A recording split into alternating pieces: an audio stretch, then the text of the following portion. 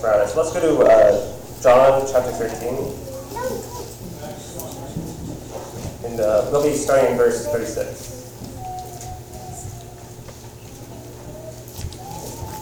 So, in verse 36 it says, Simon, and this takes place during the Last Supper also. So Simon Peter asked him, "Lord, where are you going?" Jesus replied, "Where I am going, you cannot follow now, but you will follow later." Peter asked, "Lord, why can't I follow you now? I will lay down my life for you." Then Jesus answered, "Will you really lay down your life for me? Very truly I tell you, before the rooster crows, you will disown me 3 times. Then in chapter 14 it says, "Do not let your hearts be troubled. You believe in God, believe also in me. My Father's house has many rooms. If that were not so, would I have told you that I am going there to prepare a place for you? And if I go and prepare a place for you, I will come back and take you to be with me, that you may also be where I am. You know the way to the place where I'm going." So you see here, Jesus is comforting the disciples when he says, "Where I'm going, you cannot follow now, but you will follow later." And it's kind of shocking to me that Jesus has to be the one that comforts them, since he's about to be crucified. He's been telling them that he must die for them. But instead, he's the one who's comforting them. And I think they couldn't really understand what his plans were and what God's plans were through all this. Since the Jews, and it mentions this in John chapter 6, some of the Jews, they were expecting Jesus to set up an earthly kingdom to replace Rome. They were being oppressed by Rome. And but the idea of a heavenly kingdom, that was so foreign to them, and that they couldn't even hope for that. And I think that happens to me. Sometimes I put limits on what I think God can do, just to what I could see him doing. Like, they could imagine him overthrowing Rome. They couldn't imagine him saving their souls and redeeming them from their sins. And it's pretty shocking. And it's also, I think that's just like a sign of my lack of faith sometimes, where I put limits on God. And but I'm very thankful that God's able to work in my life despite me not being able to see clearly all he has planned for me. Just like he's able to work through them, since you see, like the way Simon Peter acts, despite all of Peter's mistakes, he's still able to. Jesus is still able to work through all his mistakes, and even after denying 3 times, Jesus restores him. And that's really encouraging, since I could be a bit of a perfectionist, and when I mess up, I kind of get down on myself, since I'm like, man, I screwed it up. But Jesus could work despite all my mistakes, and that reminds me of when I was first moved here. I was unemployed, and I was sending out my job application to a ton of different jobs, a ton of different companies. And normally you have a resume and a cover letter, and I sent one to Boeing. I was like, "Oh, this job's perfect for me, Boeing." It's not in Huntsville, unfortunately, but I think it was in Florida. And so anyways, in my cover letter, I start describing myself. I'm a software engineer. I'd be a perfect fit for this position. And I detail all my work experience. And at the very end, for this job for Boeing, I said, "I really look forward to working for Northrop Grumman." And I submitted this application, and I didn't realize it until I looked through it, and I was like, "Oh man, why did I do that?" So I was like, "How many other applications have I done that with?" But funny enough, I did end up getting a job with Northrop Grumman.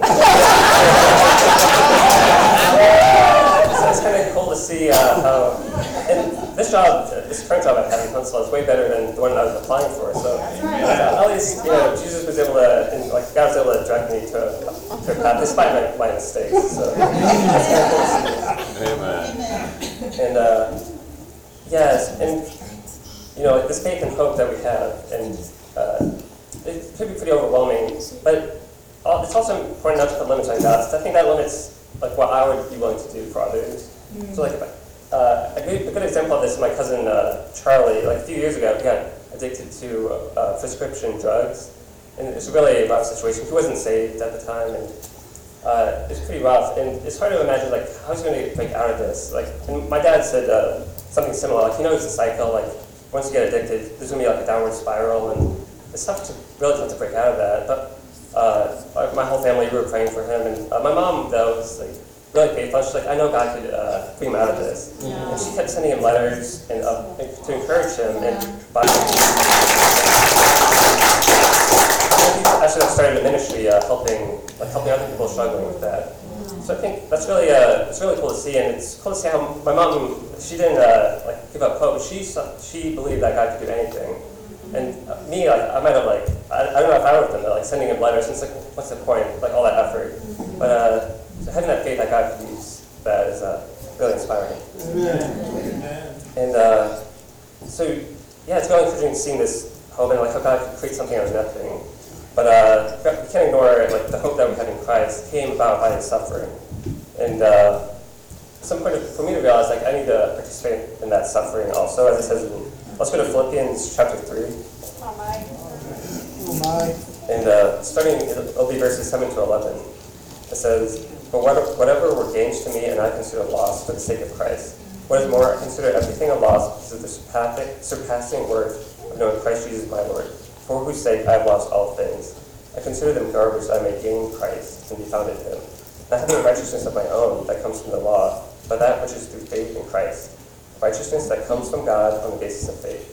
I want to know Christ, yes, to know the power of his resurrection and participation in his sufferings, becoming like him in his death, and so somehow attaining to the resurrection from the dead."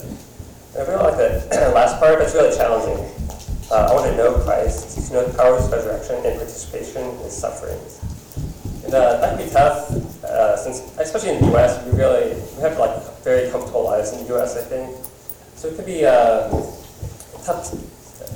It's tough to really understand how strong our faith is. It never really gets tested in a way that, like back then, they were being persecuted, during Acts. And you see the strong faith, though, still move despite all that. And we have to be willing to give up what we want. Like when we become Christians, we have to count the cost and know what we have to give up. We have to give up our ambitions for the greater goals of like serving Christ. Or we have to give up some friends if they're leading us down the wrong path. And yeah, like Christianity is not a comfortable religion. We're not supposed to be comfortable. We're supposed to be seeking God. And especially in things that I'm not strong in, like public speaking or just like sharing my faith at work. That can be tough, but I have to know that, like as Paul says in 2 Corinthians, like in my weakness, God is strong. I have to have that faith to do that. So I have to be able to put myself, I'm willing to suffer for Christ. Right. And